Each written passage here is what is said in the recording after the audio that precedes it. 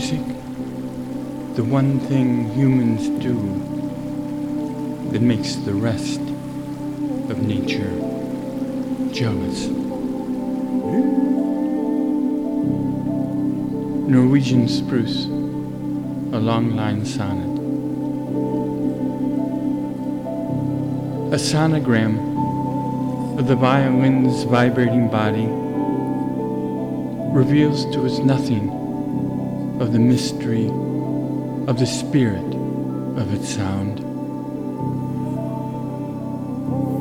Better to observe by the light of a winter's moon the noble spruce harvested high in the Alps, older than a symphony by Mozart,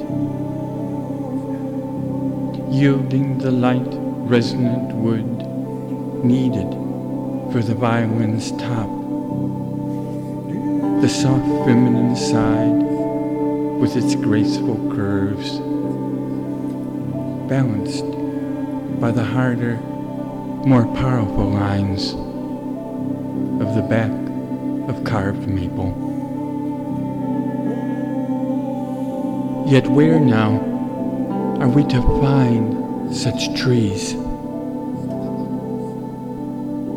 Science cannot help us, for it knows as little of the spirit of the violin's sound as the seed growing in a mother's womb.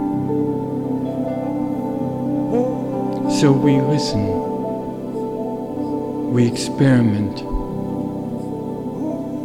we send rockets into the depths of space with recordings of Bach etched in gold.